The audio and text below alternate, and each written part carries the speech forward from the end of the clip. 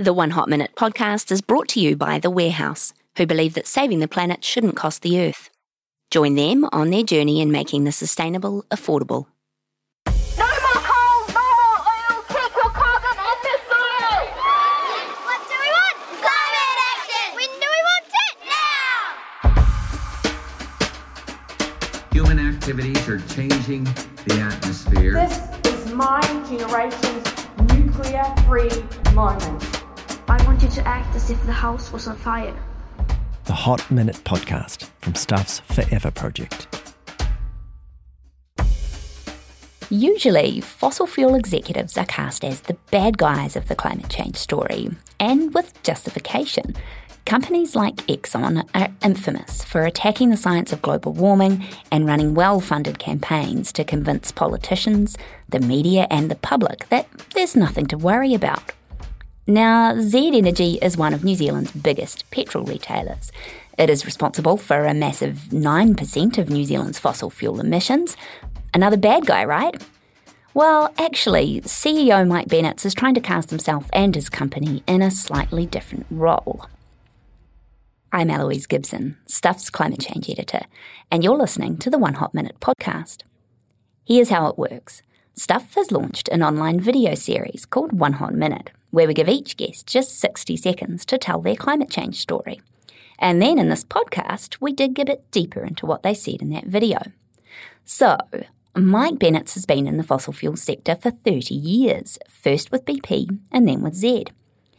But the thing is, he readily admits that fossil fuels are the main cause of climate change and that eventually we all need to stop buying them.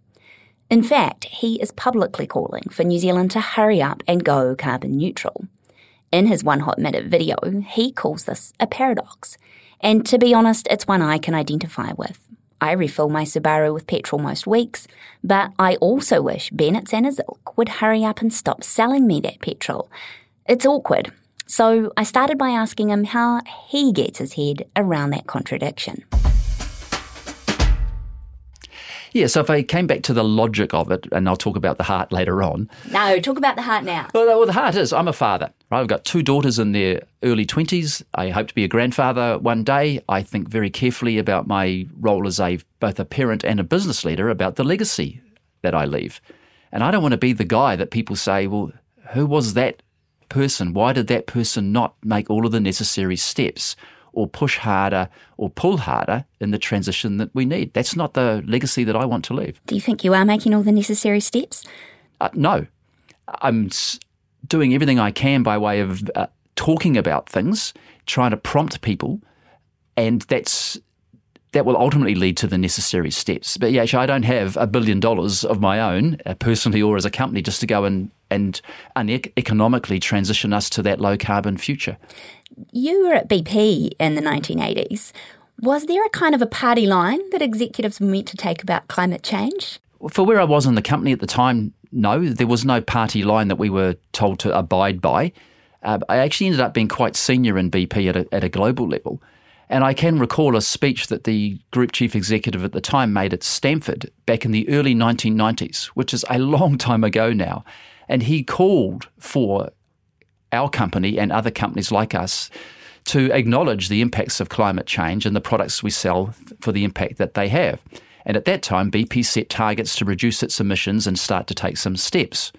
In the early 2000s, BP came out with a program called Beyond Petroleum and actually allocated billions of dollars to invest in renewables. And certainly at the time when, in the 90s and the 2000s, when the boss said what he did, there were lots of employees high-fiving and saying, actually, yeah, this is great. You said in a 2011 interview that recruiters had to twist your arm to take the job leading Z. So, I mean, the story you're telling from BP is quite positive, despite the fact that we haven't had much progress in the intervening years. Why did you want to get out originally? What was it for you personally that wasn't working? So I'd spent 25 years working for big oil. I'd spent 17 of those years outside of New Zealand, China, South Africa, London, Singapore. So, a citizen of the globe, if you like. And what I realised was that what mattered to BP, the things that were important to them, were conflicting with my personal values. So I chose to leave BP, and I actually never, ever wanted to come anywhere near the energy sector. I actually preferred to go and work in something like tech or digital. because that seemed to be more progressive and was solving world's problems rather than in the fossil fuel business, you tend to perpetuate the world's problems. I'm curious about, when you started to think, I've got to leave this sector. Had you had some type of climate change conversion personally? What's your view been on the science over the years? I think the science has been, again, I've been around for a long time, 35 years in the industry. So the science has been emerging. If you like, in the early days, and if I go back, early days being my 35 years, there were scientists who had evidence that human activity, particularly fossil fuels, was causing and accelerating climate change. But in those days, perhaps 5% of science had agreed on that.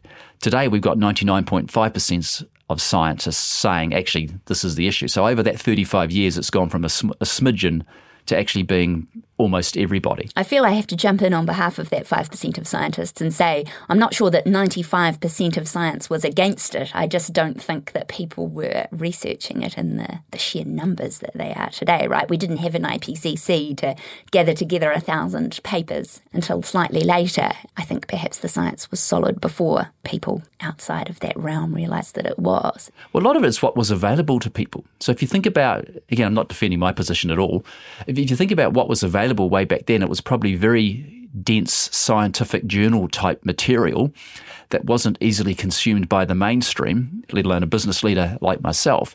And now it is much more consumable, it's much more available.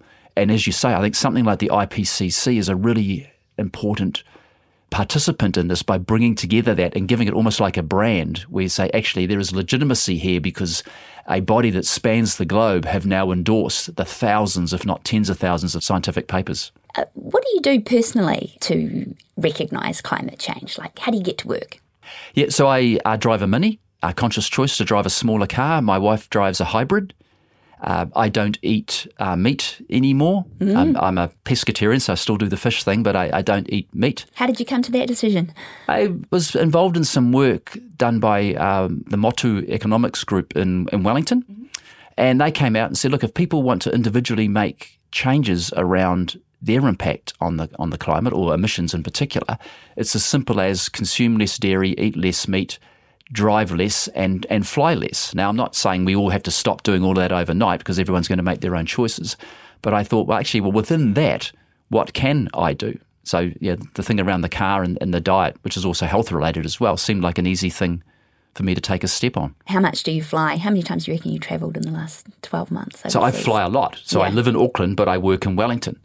Right. So again, that's from a family perspective. I don't want to move my family to Wellington, and I'm really, really conscious of that. So I don't fly every week. I will make sure that I manage things as best I can. And in Zed's case, we offset all of our operational emissions with permanent forests here in New Zealand. So what we can't reduce, we will offset.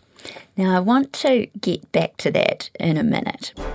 But before I do, I want to surprise you with a little quiz. Sure. Don't panic if you haven't studied. I'm not going to tell you there are no wrong answers. There are wrong answers. Okay. You will be graded. Yeah. But I've been wrong before. But it's a no judgment zone. So, without further ado, question 1. Yeah. Which of the following has the biggest warming effect on the planet? A, nitrogen. B, water vapour. C, methane. Or D, carbon dioxide? Carbon dioxide. See, I would have said that too until we researched this quiz. Water vapour is actually better at trapping heat than CO2. There's lots more of it. The reason you don't hear so much about it, of course, is that it's always been there and humans are not creators of this stuff. So carbon dioxide is the biggest human-made driver of warming. And as a little bonus, all of the carbon dioxide, methane and nitrous oxide that we're putting into the atmosphere warms things up and creates more water vapour. Yeah. So it's still kind of our fault. But yeah, I was surprised about that too. Question 2. Which of the following actions has the biggest carbon footprint? A return flight from Auckland to New York. B, driving a medium-sized petrol car, slightly bigger than a Mini, for a year in New Zealand. C, powering your home with electricity for a year in New Zealand. I would say the car. You are close, but incorrect. A return flight to New York emits about 6,000 kilograms of carbon dioxide. which is a smidge more, about 10% more than a medium-sized petrol car for a year, and that's according to the Toitū EnviroCare calculator.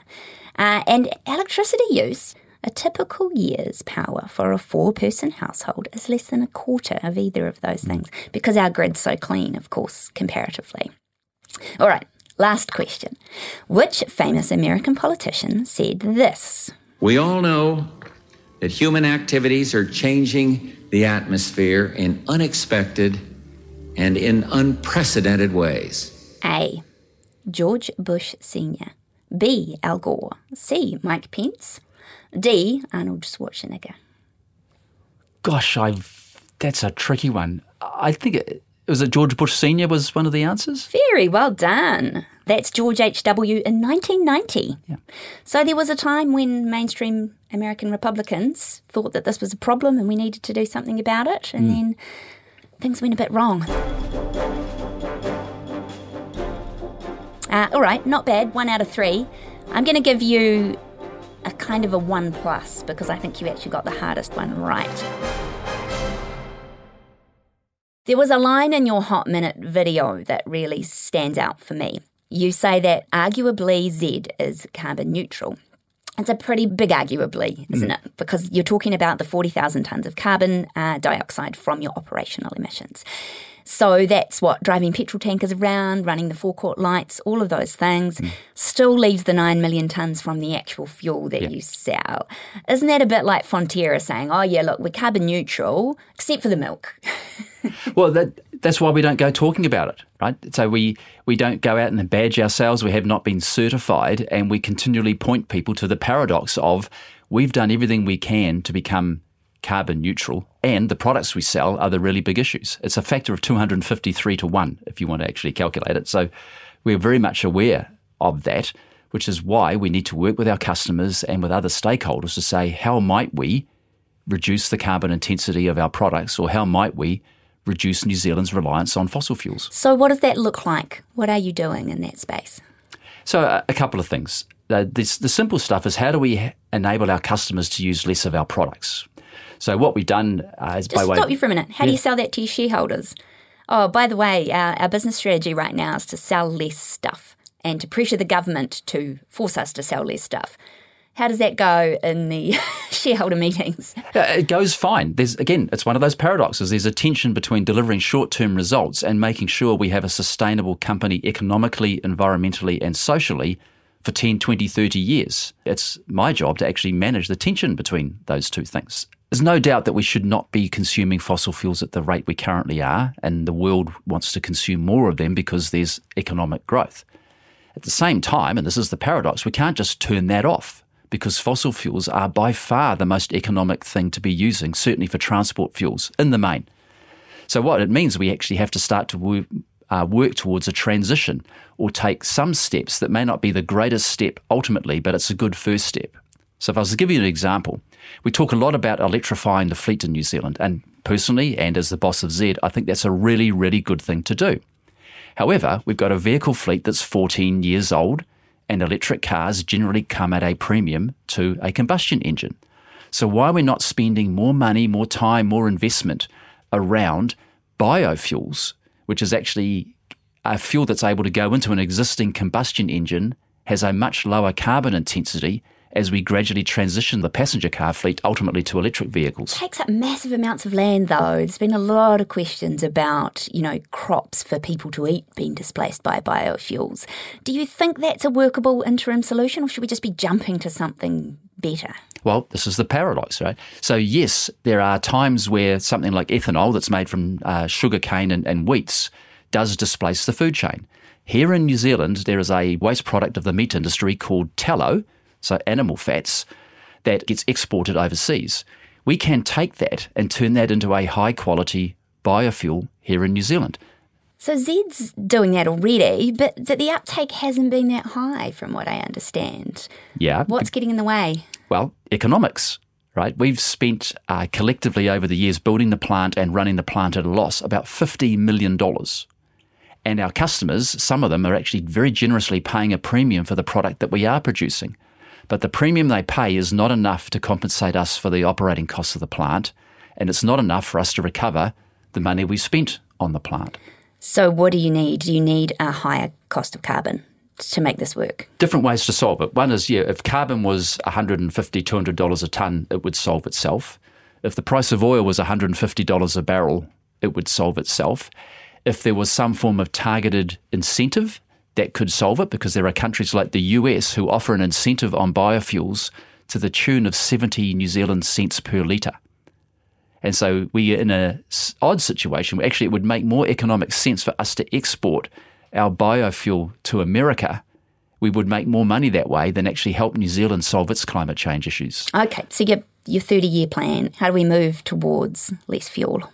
Yeah, so first of all, we've got to find ways for customers to use less of our products. We recently replaced a card system that businesses use to buy fuel. And we used to have one for the Z network and a separate card system for the Caltex network. And what we said to our customers is we're going to come out with one card that enables you to access either of those networks, both service stations and what we call truck stops. So that means that there's a lot more proximity for our customers, and in many cases they don't have to drive as far to refuel. If you like, that's an example of what I'd call a network effect. So I find these things really interesting and positive. On the other hand, I feel like we've been at the measuring and incremental improvement phase for a long time. What's needed to get a big step? And what will your business be if people aren't buying much petrol? So again, I come back to what I said earlier. The simple thing is economics get in the way. So I'll give another example. Ourselves, Air New Zealand, Refining New Zealand, and Scion, a Crown Research Institute, did a bit of work to say, actually, how might we have a production facility in New Zealand that takes woody biomass and turns that into jet fuel? The technology we looked at, there's a couple of examples around the world that we could put in place, so it's technically feasible. Someone would need to give us $500 million to build that plant, and then a customer like Air New Zealand would probably have to pay a little bit more for their jet fuel to be able to make that work economically. So this is not about technical solutions. Economics get in the way, and then you get into a circular argument. Actually, who should pay for that? The customer, the company, or the government? Who should pay? I think it's going to be a combination of all three. Can customers pay more? Can companies like ourselves allocate capital to projects that are a little bit more marginal? And in particular, what's the role of government in all of this? Because it doesn't always have to be a subsidy or a mandate of some sort. Often it can be about good, sound policy over time that gives companies like ourselves and then ultimately customers the chance to make a choice, knowing that actually that policy setting is going to remain in place for a decade. How important is this bipartisan agreement behind the zero carbon bill then to you for projects like that? It is absolutely massive. So we've seen the big investment fund that's going to pay all of our super in the future being told it's got to get out of fossil fuels, the NZ Super Fund. Does that include Z?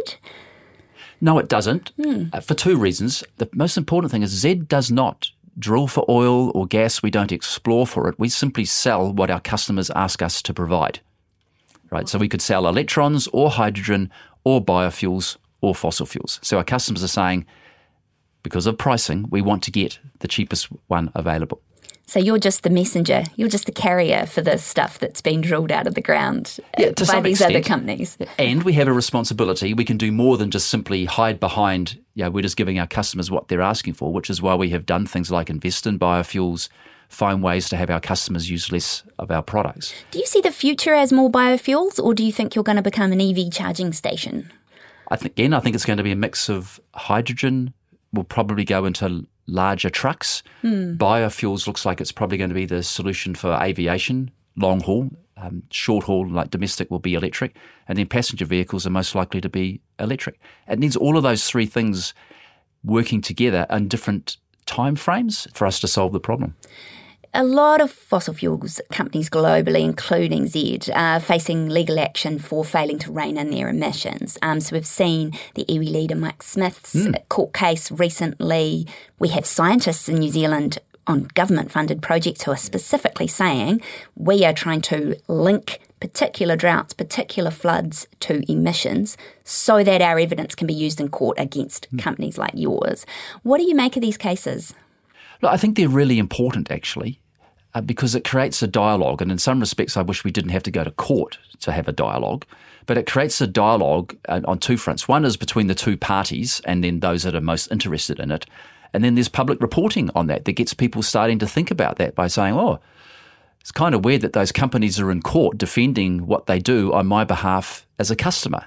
So what am I doing with those companies and how can I change things? So, for example, if I got really selfish about it and said, look, Zed's doing some really good stuff and we could do more, if New Zealanders really want to support a company that's doing the best they can to get us away from fossil fuels, then come and do business with Zed.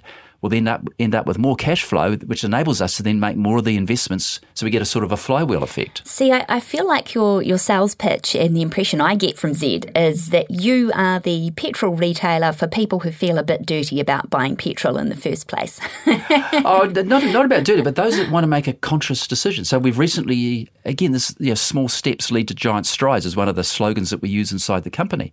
We've recently introduced the chance for people to offset their carbon emissions through permanent forests when they buy fuel. And we've given them that choice because a lot of people say, look, I do want to make different choices and make an impact, but gosh, it's really hard to know what to do. I can't go out and buy my share of a forest, but we allow people through our Z app to actually be able to do that, and it's completely transparent, and but there's no margin on there for us at all. What's the uptake of that been like? It's in its very, very early days, so we're running it as a pilot. Because Air New Zealand, the uptake for people offsetting their flights is pretty low, which makes me wonder if people are quite there yet. I think some people aren't. I don't know the exact Air New Zealand number. I think it used to be 5% was one of the numbers they talked about previously. So again, if 5% of our customers chose to offset, that's a small step forward. If many of our potential business customers accessed our Z business card and took advantage of that network effect at our service stations and truck stops, well, then they would consume less fuel and we'd have less carbon emissions. You grew up in Howick. Your work with BP took you all over the world. You're back in New Zealand and you're heading Z, which really trades on its unique Kiwiness, if you like. I wonder if you think that Zed's approach to climate change is quite Kiwi. Like, you're getting involved in climate change, you want to do something, but you're not quite ready to actually turn off the petrol pumps. Yeah, well, the thing is, if we turn off the petrol pumps, nothing changes. People who need the fossil fuels would simply go to somebody else, and those somebody else's don't take the steps. I acknowledge they are small steps. They don't take the steps that we are doing to try to give customers better choices or make different types of products available. So this is where it gets kind of weird. Last year we saw children protesting in the street about climate change. At the same time, their parents were saying, make fuel cheaper so I can use more of it. Well, we in the media love a good fuel price story, and we're very willing to beat up on any politician or petrol company that raises the price. So at the same time, we're running stories about climate change. So we all have our paradoxes. Just finally, Mike Bennetts, what will end first? The sale of petrol in New Zealand or your career at Z, your time in business? Definitely my time in business. So you'll still be selling petrol when you retire? Yeah, and unfortunately. Again, it's a really, really sad thing. The average car in New Zealand is 14 years old, so unless we replace them all tonight, they will all continue to have some demand for petrol and diesel and jet and all of the fuel that goes into ships as well. Well, look, thank you, Mike Bennetts, CEO of Z, for coming on our podcast. We really appreciate your time, and we will be watching with interest to see whether these small steps do get taken more quickly. Kia ora. Kia ora. So that's it for this time. Thanks for listening to the One Hot Minute podcast. Don't forget to also check out the One Hot Minute video series where you can see Mike Bennetts from Z Energy take 60 seconds to deliver his big idea. There are links on the Stuff homepage and from Play Stuff. If you want to make sure you catch every episode of this podcast, go subscribe now on Apple Podcasts or Spotify, Google Podcasts, or wherever you're listening to this right now. And if you have a second, give us a quick star rating on Apple Podcasts. 5 stars would be lovely, thank you, as it increases the odds of other listeners finding us. This episode was produced by Adam Dudding and me, Eloise Gibson. It's part of the Forever Project, Stuff's newly launched portfolio of climate change coverage. Thanks to Patrick Crutzen and Carol Hirschfeld. You can find more information at stuff.co.nz/onehotminute. See you next time.